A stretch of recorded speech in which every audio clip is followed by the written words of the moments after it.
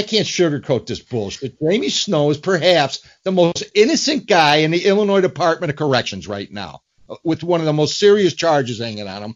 The only thing that saved him, he didn't get a death penalty, and they couldn't kill him. So now they're just trying to kill him slowly, and they did it with all informants because they didn't have any other evidence. There was no evidence. He wasn't there. They waited years to indict him. Years.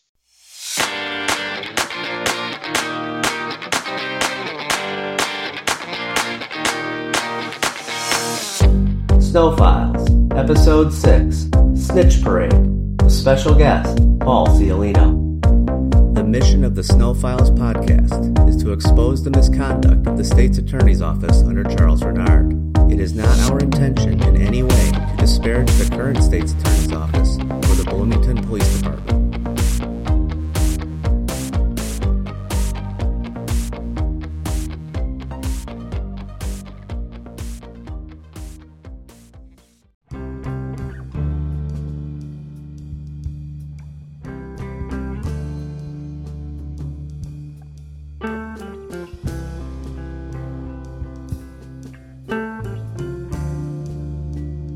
Everybody, I just want to send y'all a quick message and let you know that we're going to try to do something a little different. We're going to try and change it up a little bit. We have a friend of ours that's going to come on.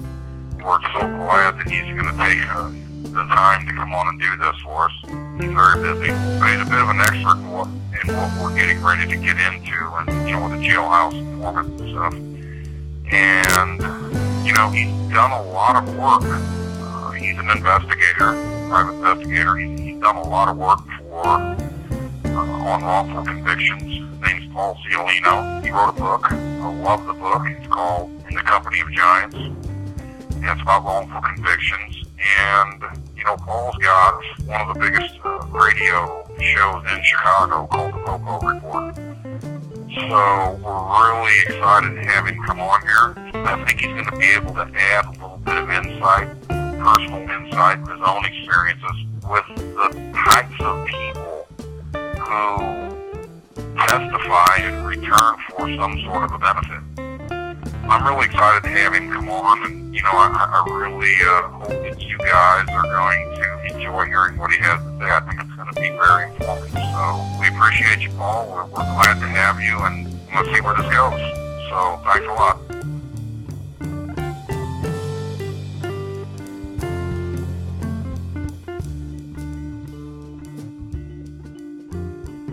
Paul Ciolino is a lifelong resident of Chicago.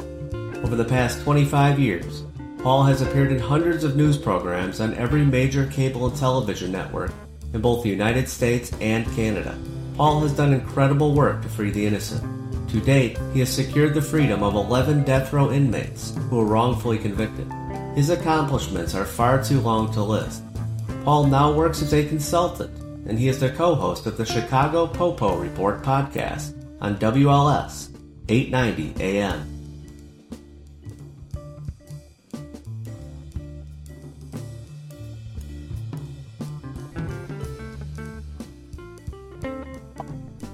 We are pleased to have Paul Ciolino as our special guest for this episode. Hi, Paul. Welcome to Snow Files. Hi, how you doing? We're doing well. Great. Now, this week we're going to talk about jailhouse informants. A lovely subject. Absolutely. Jailhouse informants are a leading cause of wrongful convictions nationally.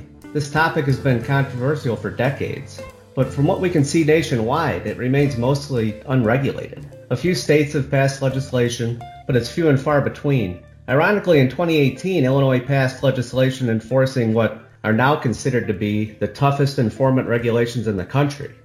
Sadly, that comes far too late for Jamie. So let's start with this. What are the current regulations in Illinois, and are they strong enough? They're a joke, okay? It requires a pretrial inquiry into the truthfulness of whoever's going to testify.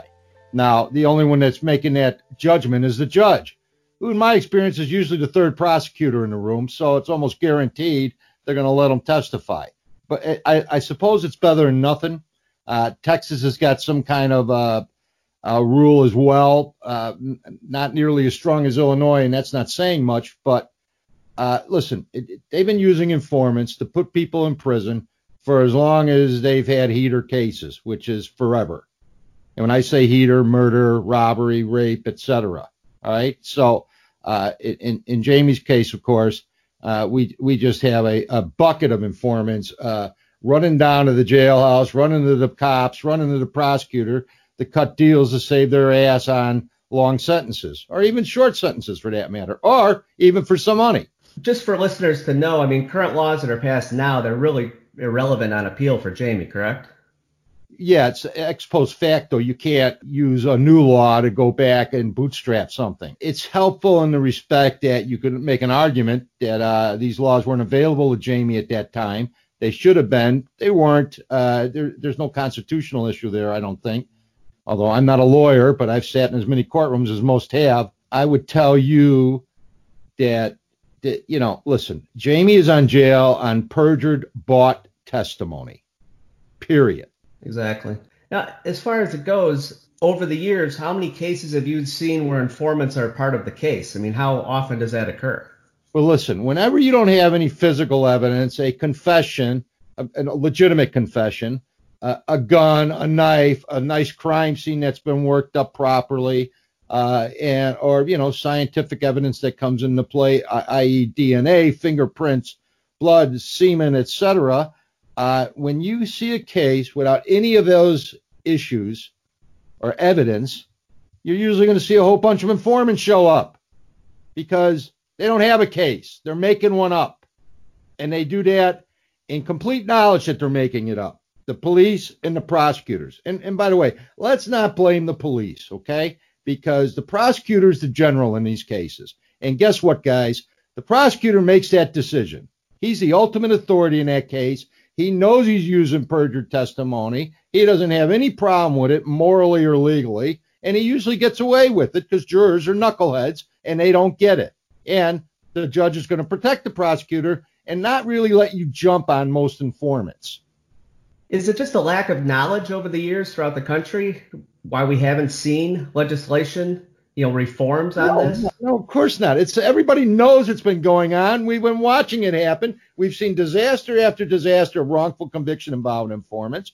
But the system is corrupt, and they allow this nonsense to continue on. It is never ending. I've been doing this as a civilian since 1981. I worked for the government from 74 to 81. We didn't use a lot of informants back then. Of course, I wasn't sort of more or less doing this kind of work. But from 1981 to today's date, 2020, they use them, and they use them gladly, and they use them silly-willy in every jurisdiction, state, federal, county, and in between. They'd use them in traffic if they could get away with it. It's just off the rails. It's always been off the rails. Listen, I can't sugarcoat this bullshit. Jamie Snow is perhaps the most innocent guy in the Illinois Department of Corrections right now, with one of the most serious charges hanging on him. The only thing that saved him, he didn't get a death penalty, and they couldn't kill him. So now they're just trying to kill him slowly, and they did it with all informants because they didn't have any other evidence. There was no evidence. He wasn't there. They waited years to indict him. Years, okay? He wasn't even a suspect. He wasn't on anybody's radar, mostly because he didn't do anything. Until someone said, you know what, we got to solve this crime down here in Bloomington. And solve it they did on Jamie Snow's back. And the travesty continues as we speak today on Easter Sunday. Unfortunately, it does.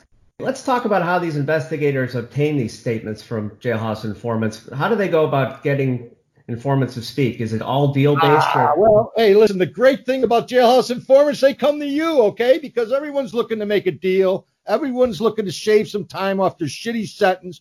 And let's face it, jailhouse informants are the lowest of the lowest scum, okay? They are cutting a deal to save their ass or somebody else's ass, or to get some time shaved off, or to get some money, all right? They're making shit up to put some innocent dude in jail usually. And if he's not innocent, they're making stuff up anyways, just so they could get a deal for their own self. So it's generally just all voluntary lies. Yeah, it's all voluntary. They do it gleefully with joy in their heart and a song on their lips. They do it. Do you ever see situations where there's pressure put on an inmate to give testimony? Well, sometimes you'll be. let's say you have a really cagey inmate, okay, who is known, who has a reputation for not talking to anybody, especially not about his case or their case for that matter, because jailhouse etiquette, folks, generally is you don't talk about people's cases in jail, all right, unless you're asked directly. Otherwise, you keep your mouth shut or you get your ass beat or a knife stuck in your ribs, okay? But informants do not play by them rules, and they don't care because they're cagey little animals who lie, cheat, steal, swear, make up stuff, usually use a lot of drugs, and are involved in everything else. Any way they could get any kind of advantage in any way, shape, or form, they show up. So the cops just have to sit by the phone, basically. It's the great lazy detective way. You're sitting there and ring, the phone rings. Hi, Detective Jones. Hey, I'm locked up here in the county jail, and I know this dude named Jamie Snow, and I understand you guys are going to trial soon, and you know what? He talked to me. Gee, all right. Well, Liz, who was there? Let me come down and see you. Let's check out the veracity of that. That almost never happens, okay? And certainly in Snow's case, it didn't happen, all right? They're not checking, do these people have a reputation for being truthful? What are they in jail for? What have they done? Are they looking for a deal? These are the things you should look for. If you're a good investigator, what is this person's motivation for coming forward to testify, all right? Because let's face it, I've been doing this forever, all right? And I will tell you, most people do not want to testify. They don't want to be involved. They don't care. They're like, I don't want to be bothered. My maid's here now. I've heard no more than any human being alive, probably. Okay? Knock, knock, knock. Hi. So I'd like to talk to you about this homicide you may have witnessed. Get out of here. I don't want to talk to you. I can't talk to you. I'm afraid to talk to you. The gang's going to kill me. The police will hate me. All right? The informants don't have any of those problems. Okay? Most witnesses are like, man, I don't want nothing to do with your case. Period. Right. And we've certainly seen that with Jamie's case. Most people have enough common sense to mind their own business and stay out of these things. Well, listen, the problem with talking now is you have to tell the truth, okay? Or someone's going to hold your feet to the fire about this ridiculous statement you made. It supposedly happened in some prison at some unknown time with unknown witnesses available. You know, across the country over the years, you see defense attorneys getting blindsided by informant witnesses. Now, I'm looking at the Illinois law, and it says that defense teams need to be notified 30 days in advance. What options does the defense team have? Can they go question these guys? Well, you could try. He doesn't have to talk to you. No witness has to speak to you. They're under no obligation to speak to a defense investigator or defense lawyer.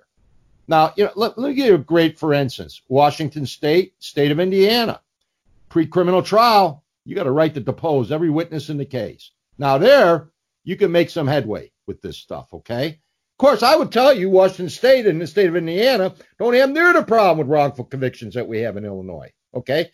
Because of that kind of open discovery, so to speak.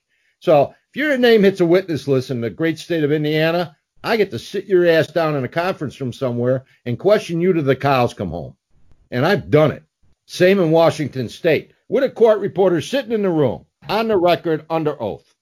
Guess what? You short circuit a whole bunch of bullshit with laws like that. Illinois, no one's got to talk to you. They don't have to see you. They don't have to do anything till they hit the witness stand. Now, to be fair to the prosecutors, defense witnesses have that same option. But I will tell you, when 2 or 3 Chicago cops or Cook County sheriff's officers banging on your front door at midnight, and they got the ability to whistle up the SWAT team and throw your ass on the ground and handcuff you and take you anywhere they want, you're generally going to speak to those folks. You could say no, but you better be a bad dude if you do say no, and you better be ready for some repercussions. Leslie, I know you had a question for Paul about jailhouse informants. There was one informant in particular who made a striking comment saying that he did it because he never thought it would be believed. And since so many people were piling on, his story shouldn't have had any significance at all. In your experience, is that a common thought process with the informants? Or do you think that that's something they say later on to distance themselves and make themselves feel better? Well, I think your latter statement would be more true, to distance themselves or minimize the damage they did. The problem is you have juries and or judges, almost always juries, who are listening to these people talk. And the prosecutor and the judges protect them as much as they can. And you could take apart an informant pretty good on a witness stand, but they're gonna put it in such a way that By the way, almost never is the deal they've made going to come to light when they're testifying, because the deal's always cut in this manner. You're going to testify, and you'll testify truthfully. And you don't, we're going to charge you for it. In this particular man's testimony, the defense attorney started going at him and saying, well, isn't it true that when you were sitting with this Detective Barkis, you told him that as long as you're in state custody, you'll say the story that you want. But when I get out of state custody, I'm never going to say anything harmful against Jamie Snow. Isn't that true? And his response was, yes, that all that stuff is said, but you know what? Who is this Detective Barkis? And he has nothing to do with it, and I don't want to talk about him. And the questioning just stopped there. It didn't, they weren't able to get into it anymore about that conversation. Why? Because the lawyer just quit doing it, or the judge instructed him not to go any further into it? Do you know? He kind of just got hostile, and he kept saying, he just kept denying it and saying that he said, you know why I'm here. You know that's exactly why they pulled me into court right now. That was his response, and the lawyer didn't, just keep following up with it. It ended it right there. Well, it's poor lawyering in my humble but yet accurate opinion, and I've seen this a million times over the years. Inexperienced lawyers who don't care, lawyers who are intoxicated or inebriated in some way, shape, or form, lawyers who are overworked, underpaid, and just don't give a shit sometimes. There's a fallacy out there that, you have these hard-edged, brilliant defense attorneys representing people in big murder cases or organized crime cases, and sometimes you do not. Sometimes you have whoever agreed to show up for $5,000 or $2,500, and now that they're there, they're pissed, and they haven't really been reading the case. They're not familiar with the discovery. What you're describing is perfect opportunity to keep this idiot on this witness stand for about a day and a half and destroy him. Yeah, and it's funny you mentioned that, because Frank Pitzel, Jamie's defense attorney, was described previously as a bulldog and the guy you want to defend you if you're ever arrested for murder. And then he turned into a divorced drunk shortly before Jamie's trial, and he admitted that he did not do any research, that he was fascinated with himself, that he could be at the bar all day and then show up and go to court and interrogate these people on the fly, and other lawyers thought he was great for it. I'm guessing the legal talent wasn't a cream of the crop in Bloomington at that time. Apparently not. Because I sure wouldn't want him defending me. Listen, The great criminal defense lawyer is rare find, and often they're found in public defender offices because that's what they do, and they're passionate and they're dedicated and they have time to do those sort of things. The hired gun that shows up often is totally unqualified to be doing what he's doing, has no business doing it, and is more responsible for getting his client put in jail than his client is often. So there's a lot of things that you don't win often at trial, folks. I mean, about 10% of the cases that go to trial revert end in not guilty. 10%. Now, that's 85% of the criminal cases that are charged are pled out before they ever get there. All right? So you got a 90% chance of being convicted if you're sitting in front of a judge or a jury on a murder case. 90%. So with that being said, do you know of any judges or prosecutors who vehemently do not accept informant testimony when it's not backed up? I have never heard of one not accepting it, ever. Wow. Now, when I worked for the state, there were prosecutors I worked for who said, get that shithead out of here. I don't want to hear it. As far as I'm concerned, he's got no credibility, not interested. I could try this case without him. A good prosecutor will understand that he's taking a risk, especially if there's talent on the other side and motivation that destroy this informant. They'll understand putting an informant or perjured testimony on the witness stand is risky because some jurors might find that offensive. Most of them don't, but there are the rare ones that will get their back up and not be too happy about it. The ideal situation is you get one on the witness stand and the judge starts reading him his constitutional rights because he just caught him lying like a dog. But that movie scene almost never happens. Are there any laws and regulations in place about the the gifts, the money, the deals that are given to these informants? Is there anything to stop? I want to explain this to listeners, okay? Prosecutor can do whatever he wants to do. Who indicts, who charges criminals in whatever county or jurisdiction you're in? Who does that? The state prosecutor. The chief prosecutor, the elected state's attorney or the assigned U.S. attorney, okay? He's at the top of the food chain. He can decide to charge or not charge in any given case, and he don't have to give a reason for doing it or not doing it. That's how it works, guys, all right? He could bring it to a grand jury, or he could ignore it. He could put it on his desk and look at it for the next 20 years and not do a thing about it. So I would tell you police misconduct, police perjury, snitch testimony that's straight up lying and perjury. Prosecutor's not going to prosecute those folks. Never do it. It almost never happens. It's so rare when it does. I mean, rare, like Frontline News when it happens, because it almost never happens. So whatever they want to put on, they can get away with. They're going to do it. Now, is the defense team allowed to tell the jury what the gifts were or what the deal was? Well, if the judge lets them, all right? If the judge says, yeah, I can assure you that the prosecutor is going to want to try and keep that out, all right? And or delay it so it doesn't happen during the course of the trial or pretrial, right? We're going to give you a reward after this guy's found guilty. And now it becomes an appellate court issue that will be investigated for the next several years, hopefully with some success, but often with none. So they're smart enough not to give anybody anything until the trial's over with. If you think anything but a dude like Jamie Snow walking in a courtroom, sitting in a jumpsuit and or a bad button-down shirt frayed at the collar, sitting next to a lawyer, if you think anyone in that room thinks this dude is innocent when he walks in there, you're living in a fantasy world. There's not a dude in that room, including the jurors, who would think if he's innocent, he wouldn't be sitting there next to that guy. You have a defense attorney, though, who has the option to say, have you been offered any promises? That guy says no, and now you've just given him credibility. Well, it's not helpful, but you got to put it on the record because maybe you could prove he's lied, right? At some point later on in the appellate proceeding.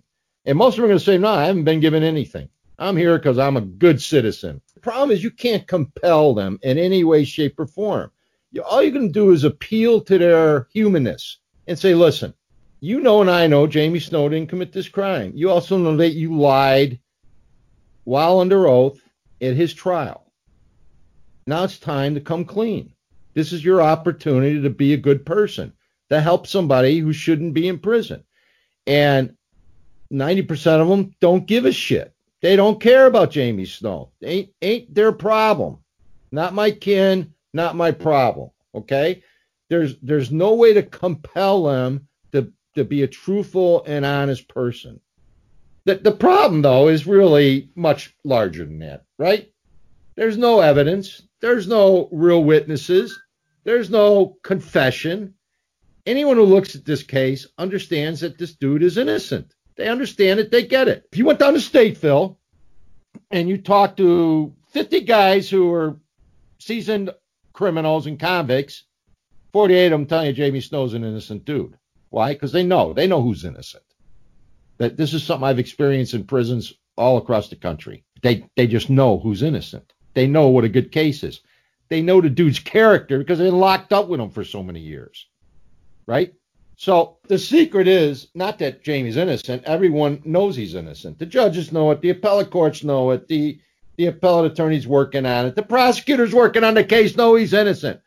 The trick is, how do we get him out of there? And in these cases, and I will tell you, you're in miracle territory when you get somebody out of prison. The time to win these cases is at trial. Anything after that is Hail Mary miracle stuff. I've gotten 11 people off death row or doing life sentences. They're miracles, every one of them. Miracles. And they require years of work and sticking to it and working it and keep working it. It's almost impossible to keep that up for anyone. So right? How many who have life sentences have you gotten exonerated or just commuted? A few of them were commuted by George Ryan. I talked him in commuting a guy named Mario Flores, who was a Guevara victim, a Detective Guevara victim. Flores is an interesting case because he got commuted instead of pardoned, and he was the youngest of 5 and the only kid in the family who wasn't an American citizen. And so, but he was raised on the north side of Chicago and never spoke a word of Spanish, although his parents and sisters were fluent. He was the baby. They spoiled him and only spoke English to him because he's educated in Chicago schools. So when Mario got deported to Mexico, his parents had to go live down there with him for about a year and a half because he didn't speak a word of Spanish. He's still down there, by the way. Married a supermodel, works for the president's office. He's got a great life. But he was a great person. He should have never been convicted. But Flores was one of the guys we got commuted, and that's very unusual. But there was a problem. He had a lawyer that at one point, unbeknownst to us, wrote the governor a letter in a prior petition saying, listen, I just want the sentence his co-defendant got, who testified against him, which kind of indicated he was guilty, right? I had him pardoned, but the day before I got a call from the governor's office, Governor Ryan's office. They said, listen, got a problem with Flores. We can't pardon him. So I begged and pleaded, and they commuted him. And he got out.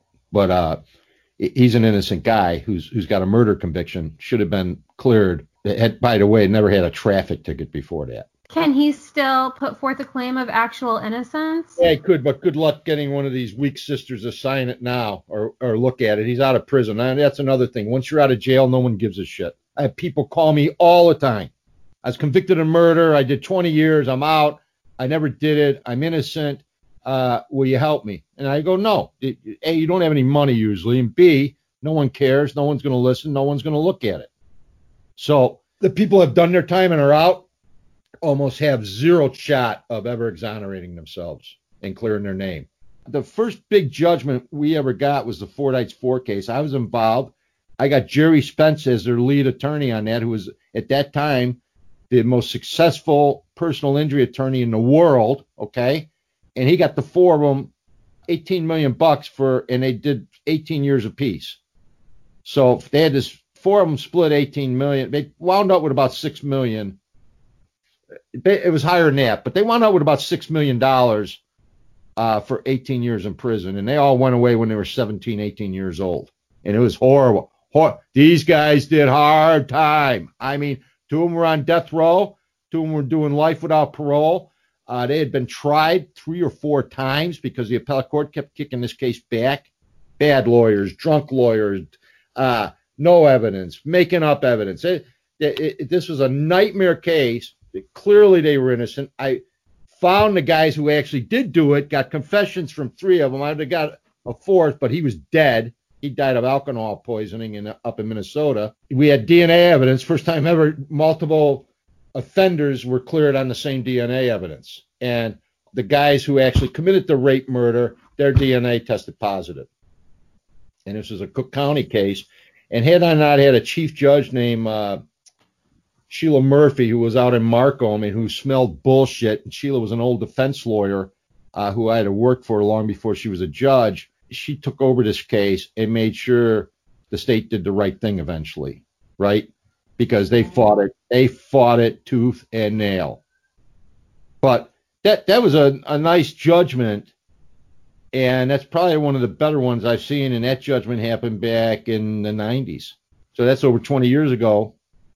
So I'm from Connecticut, and here, we treat exonerees a lot differently. We recently had a man who was, by DNA, exonerated from a rape and murder, and our governor went as far as to give him millions and millions of dollars, make a public statement about how disappointed he was and how he was innocent, and then gave him a job as the head of the Parole and Pardons Board, making $100,000 a year after that. Now, I can tell you, I like that governor. I like the way he thinks.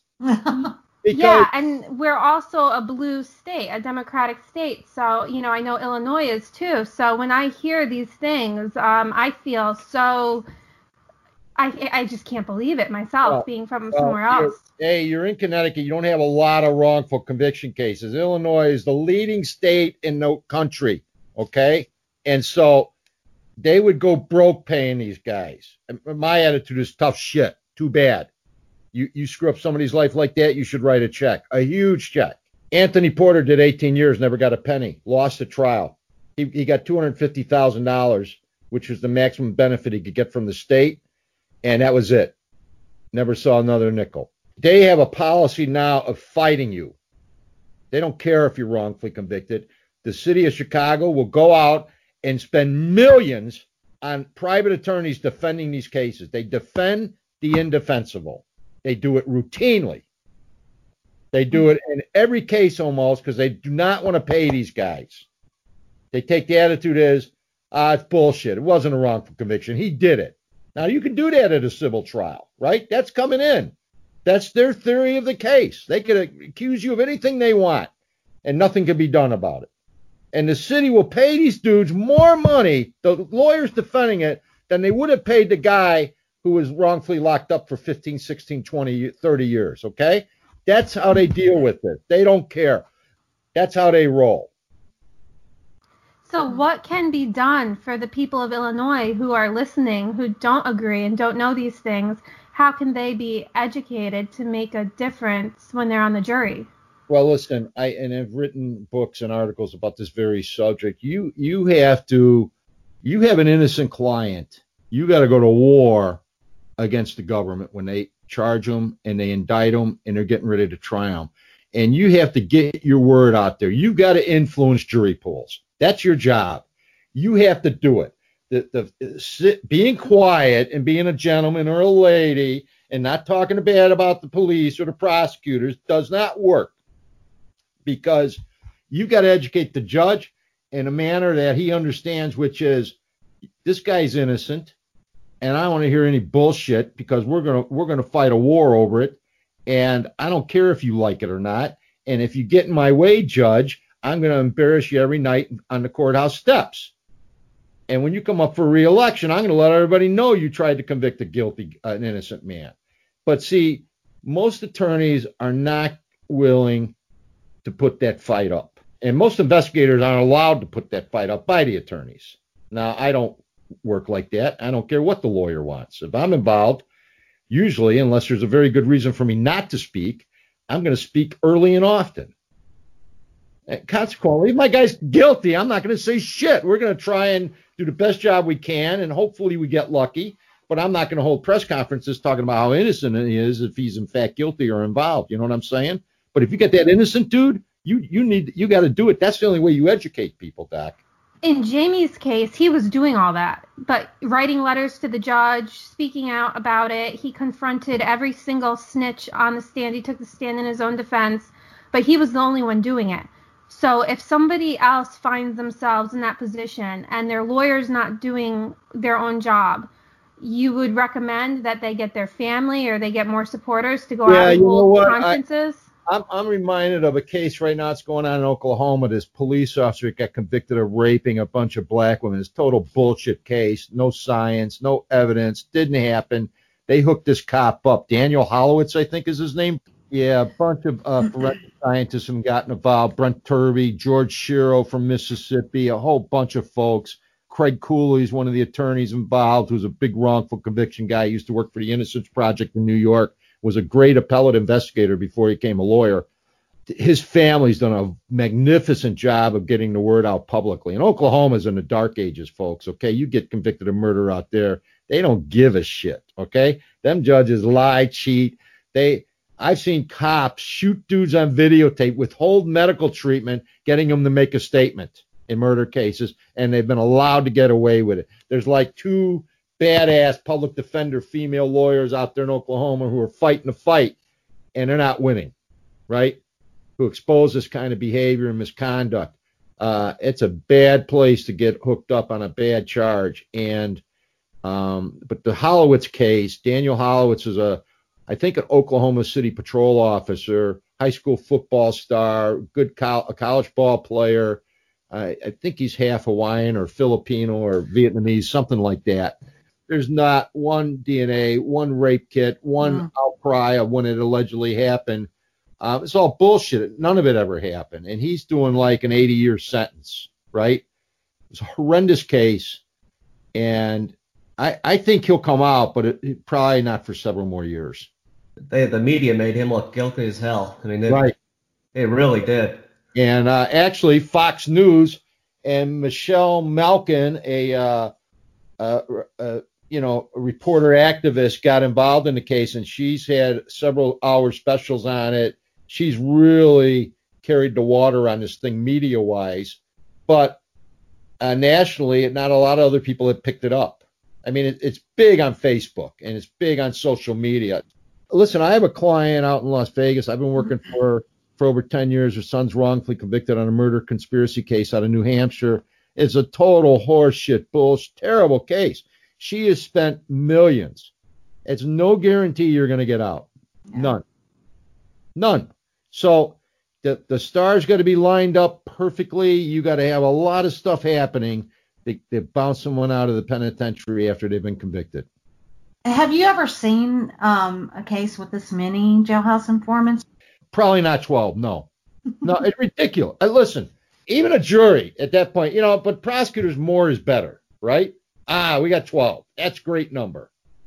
Even if you think 10 of them are scumbags, maybe 2 of them aren't lying, right? So there is safety in numbers. I've seen 2 and 3 and 4, but generally we'd have tapes, right? They'd wire the cell up, right? No tapes. No, yeah. Nothing. I mean, and then they all have different stories, Paul. I love the police and the prosecutors act like tape recordings have been unavailable for the last 50 years. Right. Putting a wire on a guy doesn't work, okay? You could wire anything for the last 30 or 40 years. So actually, during one of the police interviews where they said Jamie was asking about what if he was involved in this murder, what would happen to him? He was really asking about if he had information on a robbery 8 years later, if he would get some help with that. So they changed the word to murder. And on the stand, they get the detective on the stand. They say, well, didn't you have a tape recorder? Yes. Why didn't you use it? Oh, I just didn't use it that day. Isn't that standard protocol? Oh, it's not standard protocol. It's an option, and we just didn't use it. Yeah, see, that's another thing. There are very few rules or procedures concerning recording of statements and interrogations. And my favorite, of course, is in Illinois, any murder confession has to be videotape recorded, right? Well, guess what? Chicago's still not videotaping a lot of them. The video machine was broke. The detectives don't wear body cameras. Someone else was using the tape recorder. It continues on because why? Who's going to punish them? Prosecutor and or the judge. Guess what? They're not going to punish them. They're going to let it slide. So the very best generally you're going to get, they could be punished by not allowing it in. The judge could say that's not going to happen, right? Right. There could be sanctions or fine. There could be all kinds of things for not doing it, but they still often do not. And there are national standards. But let me give you the perfect example. The FBI tape records nothing. They don't tape record statements. They always have 2 agents show up. They allegedly don't take notes. Ask an FBI agent, how'd you write that 30-page report? Well, I left the interview and I sat down and I wrote it. It's called a 302. From memory? Yes. Why didn't you record it? We have a policy. We don't record statements. So what do we do when the prosecutor says, there were no notes taken? Everybody agrees there's no notes taken, but now 20 years later we have somebody say, I saw them take the notes. There's just no repercussions?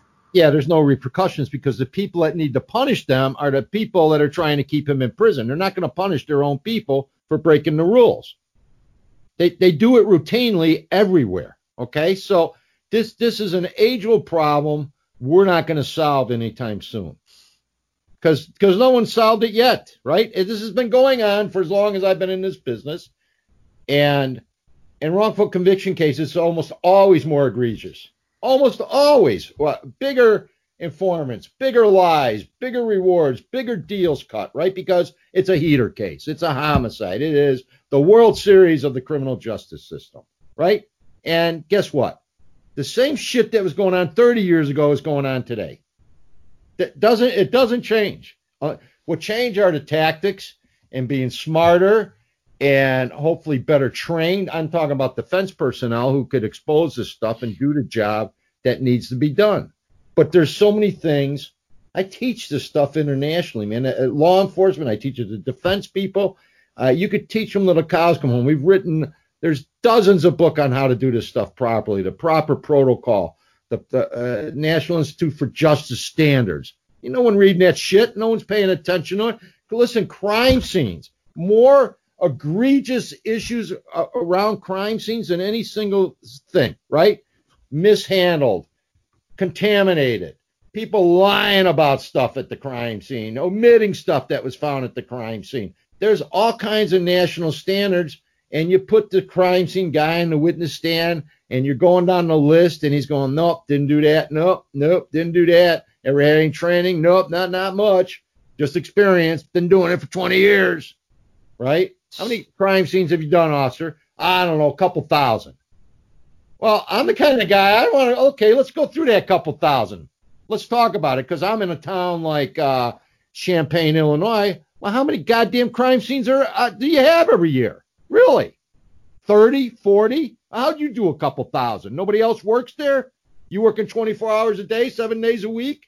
There's no other crime scene people. If you start exposing these lies and holding their feet to the fire on this stuff, as a scientist, you understand this. If you put something on your resume and it's not true, somebody like me is going to find it. And we're going to light you up on a witness stand, and that judge is going to be all indignant about you fibbing. Let's say you take credit for writing an article. And actually, someone else published that article, but you were a student working on it, and perhaps you may even have wrote 90% of it, but your idiot professor took the credit for it. But you decide when you're doing your resume one day, that jerk-off didn't write shit. I wrote that article. My name's on it. I'm going to take credit for it. That insignificant fact could destroy your reputation.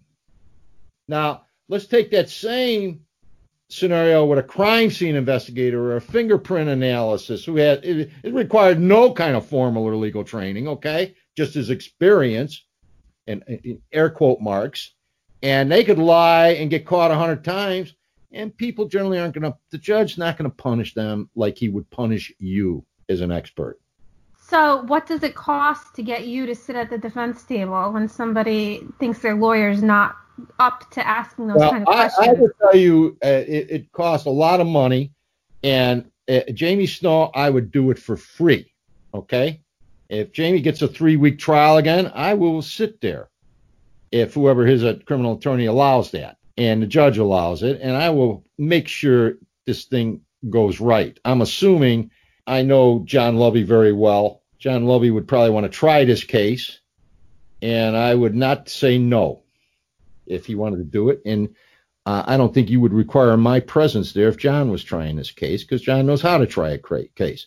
Ask Curtis Lovelace, a former prosecutor who got wrongfully charged with a murder in Southern Illinois a few years back, and John wound up trying that criminal case on a retrial, and he won.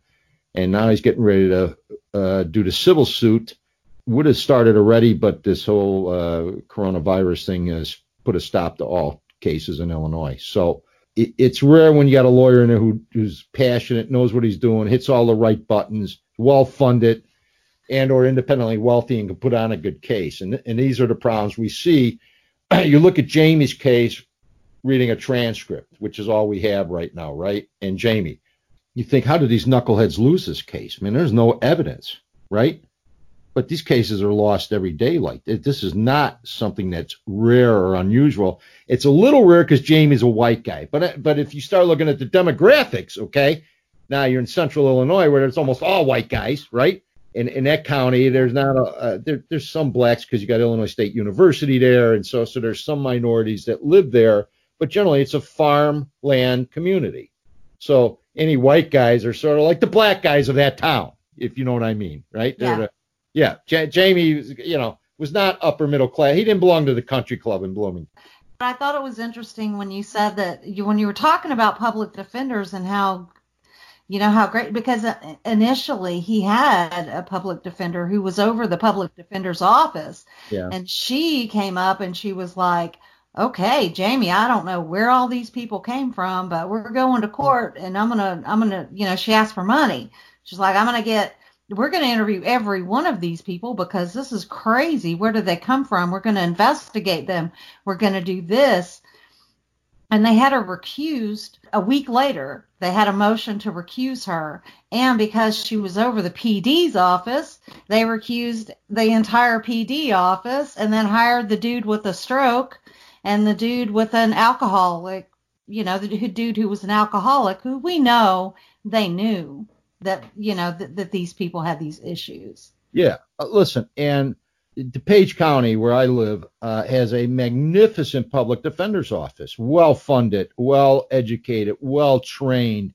They're so good. I married one of them, and at one point, she had won 7 felony jury trials in a row in DuPage County, which is a record still standing today. And it got so bad, Joe Burkett, who's now an appellate court justice, used to come sit in the courtroom, try to intimidate her when he was a state's attorney. All right? Or have people in there watching her like she was, bribing witnesses or something. She's a PD, right, just kicking their ass. And so I've seen this. In the state of Illinois, we're lucky because we have some really good public defender offices that work hard and do a good job. You get to North Carolina where they grab a real estate lawyer who happens to be in court that day evicting somebody, and the judge goes, hey, I'm pointing you to this homicide case, and you're going to do it, or you're never going to get appointed to anything again. And these people, a lot of these lawyers, their income depends on appointed cases, right? $25 an hour. And so you got a real estate guy trying a murder case.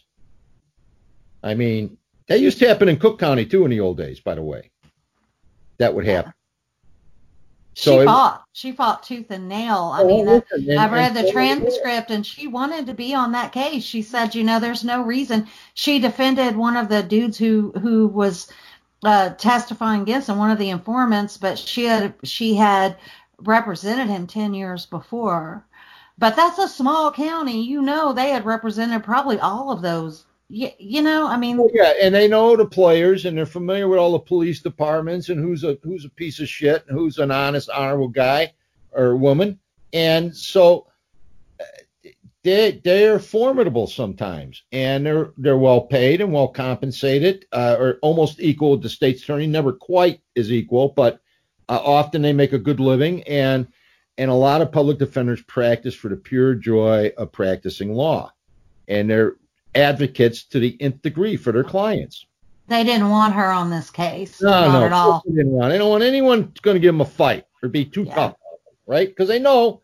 And listen, there's so many politics in every criminal case, right? There's a lot of politics involved. And I have seen lawyers, listen, I'm not going to screw up the rest of my career.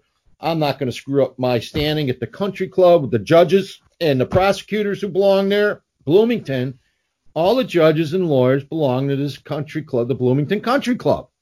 They eat together there. Their kids get married there. Their wives play tennis together there. Guess what? Most criminal defense lawyers are not going to get in a major pissing contest over Jamie Snow from the trailer court. Okay? Right. It's hard to find an advocate who's going to go down there and kick ass and take names. Now, as a matter of routine, those people should be falling out of trees on defendants, right? But that's just not the case. Bloomington is the home to Allstate Insurance, who is the largest employer in town, has more lawyers working there than they do in the entire county. And a lot of these people wind up on juries, I might add, and they all belong to the country club, and they're all pals with the prosecutor and judges, okay? So I've had wealthy, well-heeled criminal defendant clients who belong to that country club down there, and I've gotten a lot of breaks, and we usually win those cases because they know everybody. Everybody likes them. Never mind they're a major drug dealer on the side of their, i.e. funeral home or car dealership they happen to own, all right? It's a very political town, and it's almost old Southern genteel type of operation down there, right? Mm-hmm. I mean, I just had an older guy convicted of a sex case down there involving his grandchildren. Total bullshit. Totally made up, all about money. And he did not have the right trial attorney. And he got rung up. And it was all about money. But he was a farmer, and he really wasn't part of the social network. He just happened to be a very wealthy farmer. Mm-hmm. And he lived in Iowa, so he wasn't down there at all, but his grandchildren lived there. And they made up a case. God. It's all resulted out of a divorce case, but that's neither here nor there. Listen, there's a lot of injustice everywhere. The stars got to be lined up to win a case. It really does. You need a lot of help and a lot of good things happening at that moment. And when you try to win the appellate courts, man, it's mission impossible. I'm 63-year-old, guys. I am tired. All right. I don't get involved in these cases anymore unless there's a lot of money or I'm passionate about the case for some reason or another. All right. Yeah. They're too difficult. They're too hard. They're too time consuming. I don't want to sit here every night and think about Jamie Snow. All right. Because it is not good for your mental health. All right. It wears on you. It ages you. I've had a lot of clients like Jamie, and I don't like living like that anymore. This is a young man's game or a young woman's game, okay, who can burn all that energy and passion. If Jamie got a new trial, I'm first in line to do whatever I can, okay? Mm-hmm. But I got involved with Jamie many, many years after the damage had been done. And really, I would have gotten involved a long time ago if there was something I could have contributed that would have helped.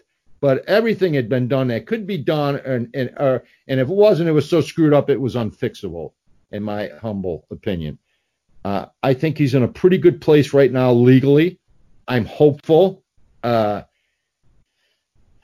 think Jamie's coming out of there for two reasons. A, he's innocent. He didn't do it, all right? And B, they've been beaten on this case long enough, and it's been around long enough where he's due for a good break, all right?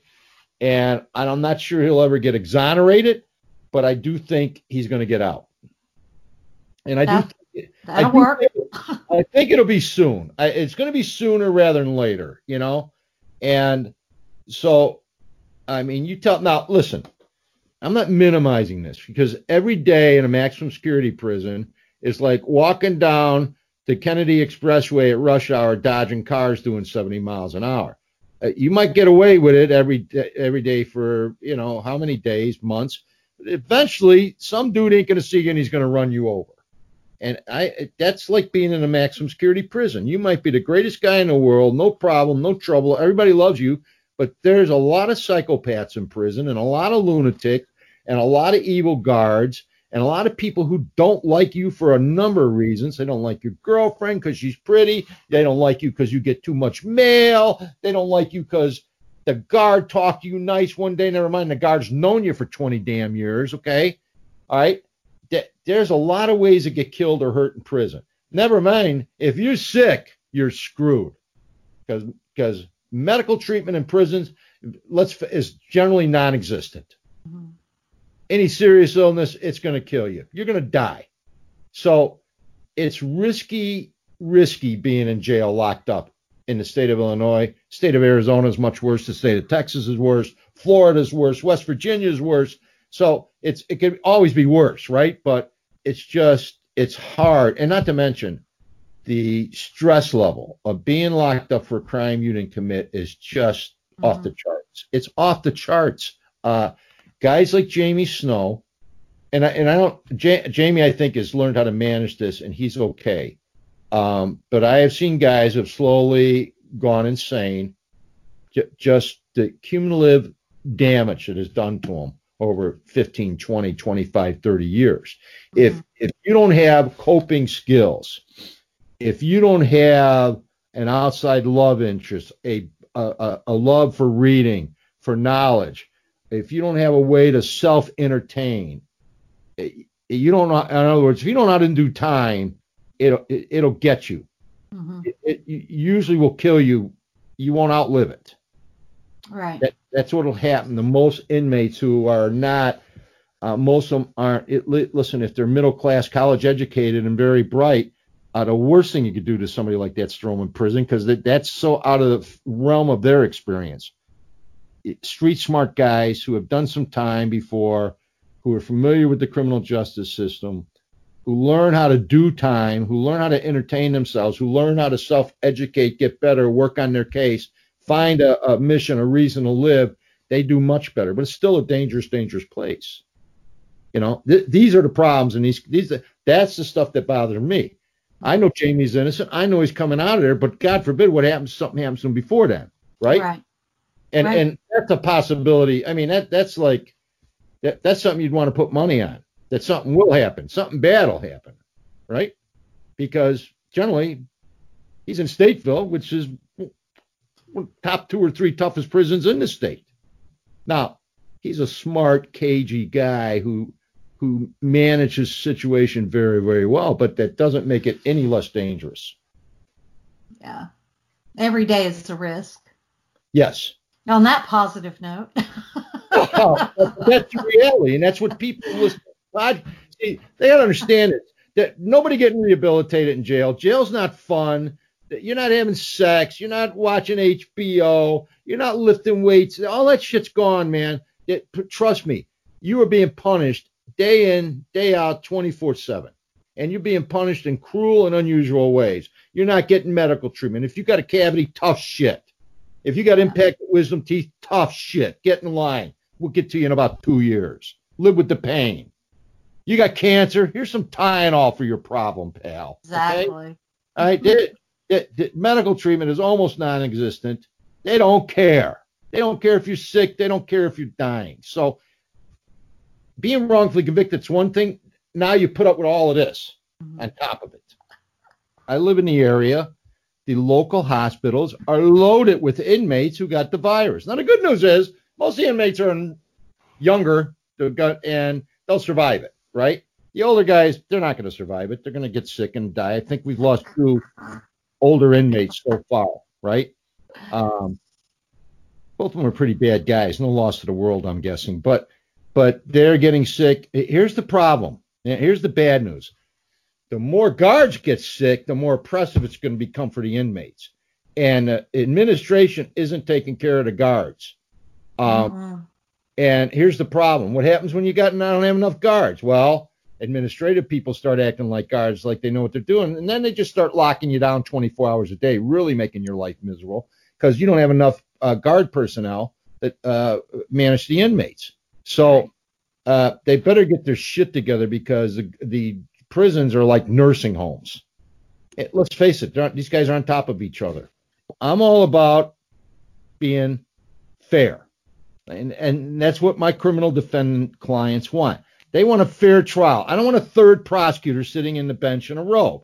I want an even break. I want to start on a level playing field, and I want to stay there when we're trying these cases. And if we have that, 90% of these wrongful convictions would not occur, would not happen. So what can you do? Vote these bums out of office. These judges in Illinois are all elected, okay? Every 6 years, they come up for retention, which is but if they're bad, get rid of them. Get your friends, get your family, get some lawyer to run against them, make them spend a couple $100,000 to beat you, okay? That's how you punish these people. And if a prosecutor's bad, fire his boss. All right? That's these people are politicians. This is what they understand. Brent Turby and I are writing a book right now, Reformation of the Criminal Justice System. We've got 2 chapters on bad prosecutors and bad judges and what to do about them, okay? This is a problem that's nationwide. It's not getting any better because people don't get active until they got a dog in the fight, all right? Especially white people. White people don't give a shit because they're making money and they got their 401k and their kids are all going to college and junior college and are working for the family business. And it's not until someone in the family got jammed up on a criminal case that everyone is all of a sudden concerned about how the criminal justice system works. We should all be careful because this is how this country functions. And the criminal justice system is the biggest business in this country. And you have to treat it like that. It's a business. It employs more people. It spends more money than anything, more than pharmaceutical companies, insurance companies, more than anything. Think about it. The jobs that would go away if there was no criminal justice system tomorrow. Just think about it for a second. So it is huge. And so you have to treat it like a financial entity. And if the boss isn't performing, you got to fire them. And the board of directors would be the people who elect them. So make their lives uncomfortable. Make them do their jobs. Be an activist. Be tough. Do not play games. Make everyone get treated the same way. Not because you're rich or you're white or you got a big fancy lawyer that you could pay $50,000 a month to, okay? That's not a guarantee, by the way, for justice, but it helps. So you have to make these people play by the rules, and the only way you do that, you get them unelected, you fire them. That's the only thing they understand, because you sure enough ain't going to get them prosecuted for misconduct. Not going to happen. Accountability is what they determine as accountability, okay? You and I have accountability as a defense advocate or a person working for the defense. We're held accountable. We're held to a set of standards and laws, regulations and rules. They hold themselves to whatever they feel like holding themselves to. That's the problem. The question is, though, how do you get the public interested? If they're not dragged into a nightmare, how do you get them interested? We're not the norm here. Apparently, you get some chick with a nice ass named Kim Kardashian who's got access to the president, is able to get people sprung from the penitentiary on a pretty regular basis. So, if you're hot and you're famous, maybe you get somebody like that to become a public figure spokesman for you, okay? Because that's what they understand. And really, I'm not negative on Kim Kardashian. She has done magnificent work. She has gotten a whole bunch of people out of jail who shouldn't be there, and she's done it on her fame. That is what I think a Hollywood person using their fame for a very good thing, right? So it's been a great thing to watch from afar. And I'm like everybody else, Kim Kardashian is, you would think initially, not a very smart person, not very bright. Let's face it, she made a porno to get famous, okay, with an old boyfriend. Well, now she's a billionaireess, but she's taken her fame and her wealth, and she has sprung a whole bunch of dudes in jail, including Rob Blagojevich she went to bat for with Trump, okay? So that's nice access if you can get it, or if you could get a famous person interested or involved, or a wealthy person. But listen, our president, he likes famous people. And if a famous dude could get him on the phone, or a golfer. So if you know a professional golfer, and if your boyfriend or husband or friend's locked up on a federal crime, you got a shot, all right? It's pretty sad that has to be one of the options. So the bottom line is there's no immediate hope for reform. No, not going to happen. So with Jamie, he always says he's the luckiest man in Stateville because he's got the three of us. He's got people like you. He's got the Exoneration Project. He had Bob Ruff at the whole Truth and Justice Army. And that there's so many guys who wish that they had what he had. And you're telling us that, that's such a small thing to have. What can the rest of the guys in there do who maybe they only have a mom or a girlfriend? Where can they start? Well, let me tell you my experience. One dedicated, hard-charging person is often all it takes to get it done. All right? Jamie's very correct in saying what he says. He is very fortunate. He is very lucky that he's got Tam and the rest of you pushing and shoving and fighting and carrying on. That's sometimes all it takes. And I want to close with this as an example because this guy's coming out of prison. In 1989 or so, I was putting on a death penalty investigation seminar at Northwestern University in Chicago. And a woman by the name of Nan Webb jumped in her car and drove up from Mims, Florida, right outside Orlando, about 40 miles outside Orlando. And she was a religious person, Catholic Church, who was corresponding with an inmate on death row by the name of Crosley Alexander Green, who was charged with a murder down there. And she got to know Crosley and believed him to be innocent. She was writing me letters, and I was ignoring her, and she was calling me, and I wasn't talking to her. So she got in the car and drove us up to Chicago and grabbed me at Northwestern and didn't let me go until I made her promise I'd read transcripts, right? Now, Nan Webb was a voice in the dark in the woods. And I read the transcripts, and guess what? I'm like, son of a bitch, this dude did not do it. I think he's innocent, probably, based on the trial transcript. So I got CBS News in 48 hours, and an investigator from Boston and one from Denver and one from San Diego. And we went down there and we tore this shit up. And to make a long story short, we got him off death row. He's still alive, and he should be coming out of that prison in Florida within the next 3 or 4 months. The state has to try him or kick him loose. They're not going to try this case, folks. But that case was really, we started working on that in 1999, okay? If not for Nan Webb, Crosley Green would be dead today, okay? That's the point. Crosley does know how to do time. He's an African-American, had been to prison before. Many of his family members have been there. Not a strange place to him, all right? He's a survivor. I believe he's about my age. He's 63 or 64, within a year of my age. Crosley coming out of there. He's going to have a life again. But it was because of Nan Webb and her passion and her drive to try and get something done. Now, she had no idea how to do it. She had no tools. She taught typing at a junior college, okay, and went to church every Sunday and Friday night. That was Nan did. Nan's still alive. Most of her family dead. I'm hopeful Nan is alive to see Crosley come out of that penitentiary, okay, because really we did all the work and we got all the publicity, and we were in a war with the Broward County prosecutors and Broward County Sheriff's Department over this thing. I was threatened at gunpoint at 2 o'clock in the morning on back streets.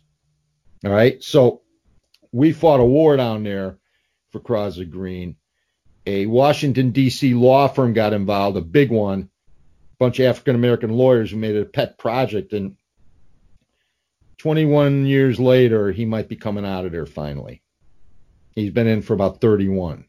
So what I'm telling you is you never know where that person's going to come from that turns the corner on that case. Yeah. But none of it's never going to happen quick. The lost time is incredible. You look at some trials take 2 days, and it takes 30 years to fix it. That's right, Bruce. And I always say this, the defendants, man, call me before your ass goes to trial, because once you're in that penitentiary, brother, it's going to be years or decades. Okay?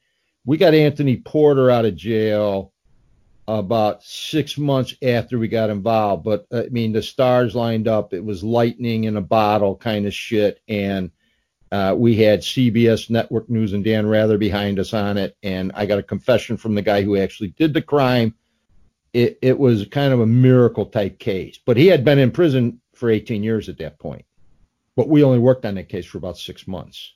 All right. That's crazy. Yeah. That's amazing. But that was the lightning in the bottle type case. So I would tell you all, keep doing what you're doing, because you're doing great. You're doing God's work, man. You've got a dude in jail who did not do this. All right. And he's very capable kind of guy, but they got to have people on the outside doing this. Yeah. All right. And don't discount podcasts and articles, and anytime you could talk about this case in any forum, you do it, right? Because, listen, you just got to be persistent. Sign of a great investigator is he or she is persistent. Yeah. And they keep at it. They keep at it. They keep hammering. They keep going. It's easy to get discouraged because all you hear is no in this business. Fuck you and no. That's what you hear all the time. You say that to me, I just, it just goes right through me. I don't even think about it. I don't care. We're going to keep talking to you. You're used to it after all these years.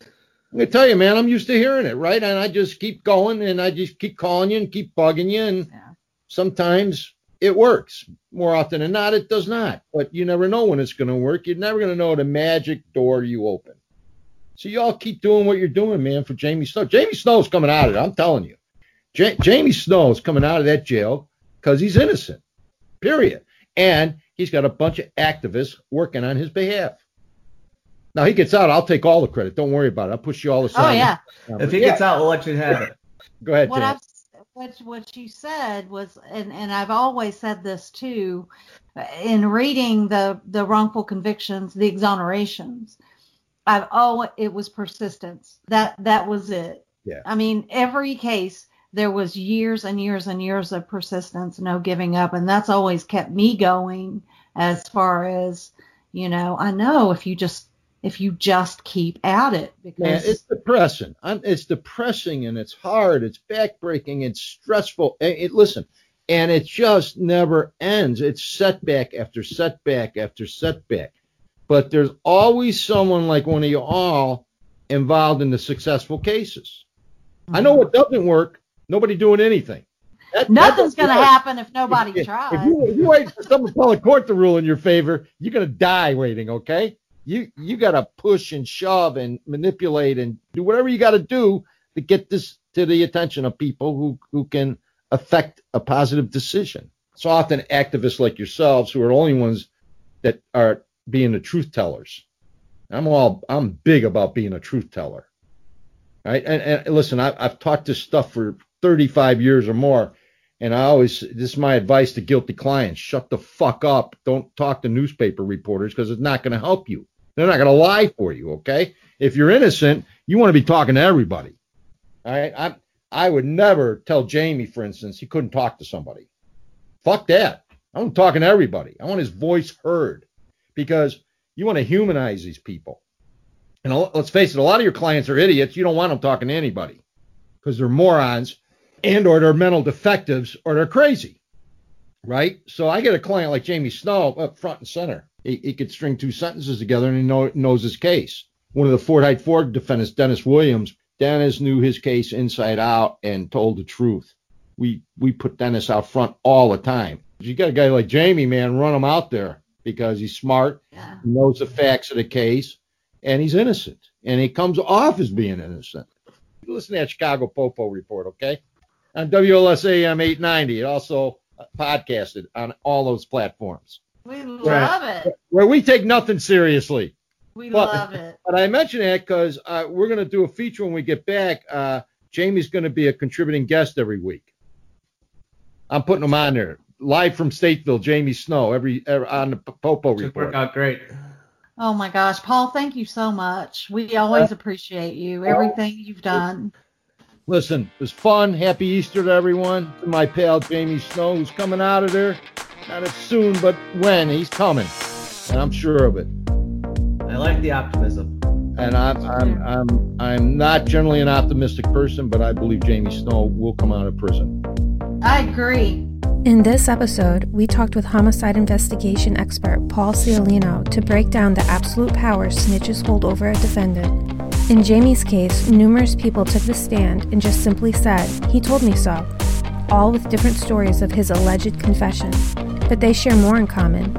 The majority received time shaved off their own sentences in return for their testimony, and many have since recanted and admitted they did it in return for a sweet deal.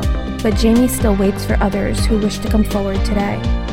If you have any information that may help Jamie, please call the tip line at 888-710-SNOW. There is a $10,000 reward for any information leading to a new trial or the exoneration of Jamie Snow. You heard what Paul thinks about the snitches who lied to put Jamie away, and how it was incredibly reprehensible. And now we have new evidence that suggests equally reprehensible behavior from local authorities who threatened these people with prison time and consequences for their women and children. How did they get away with it? That's next time on Snow Files.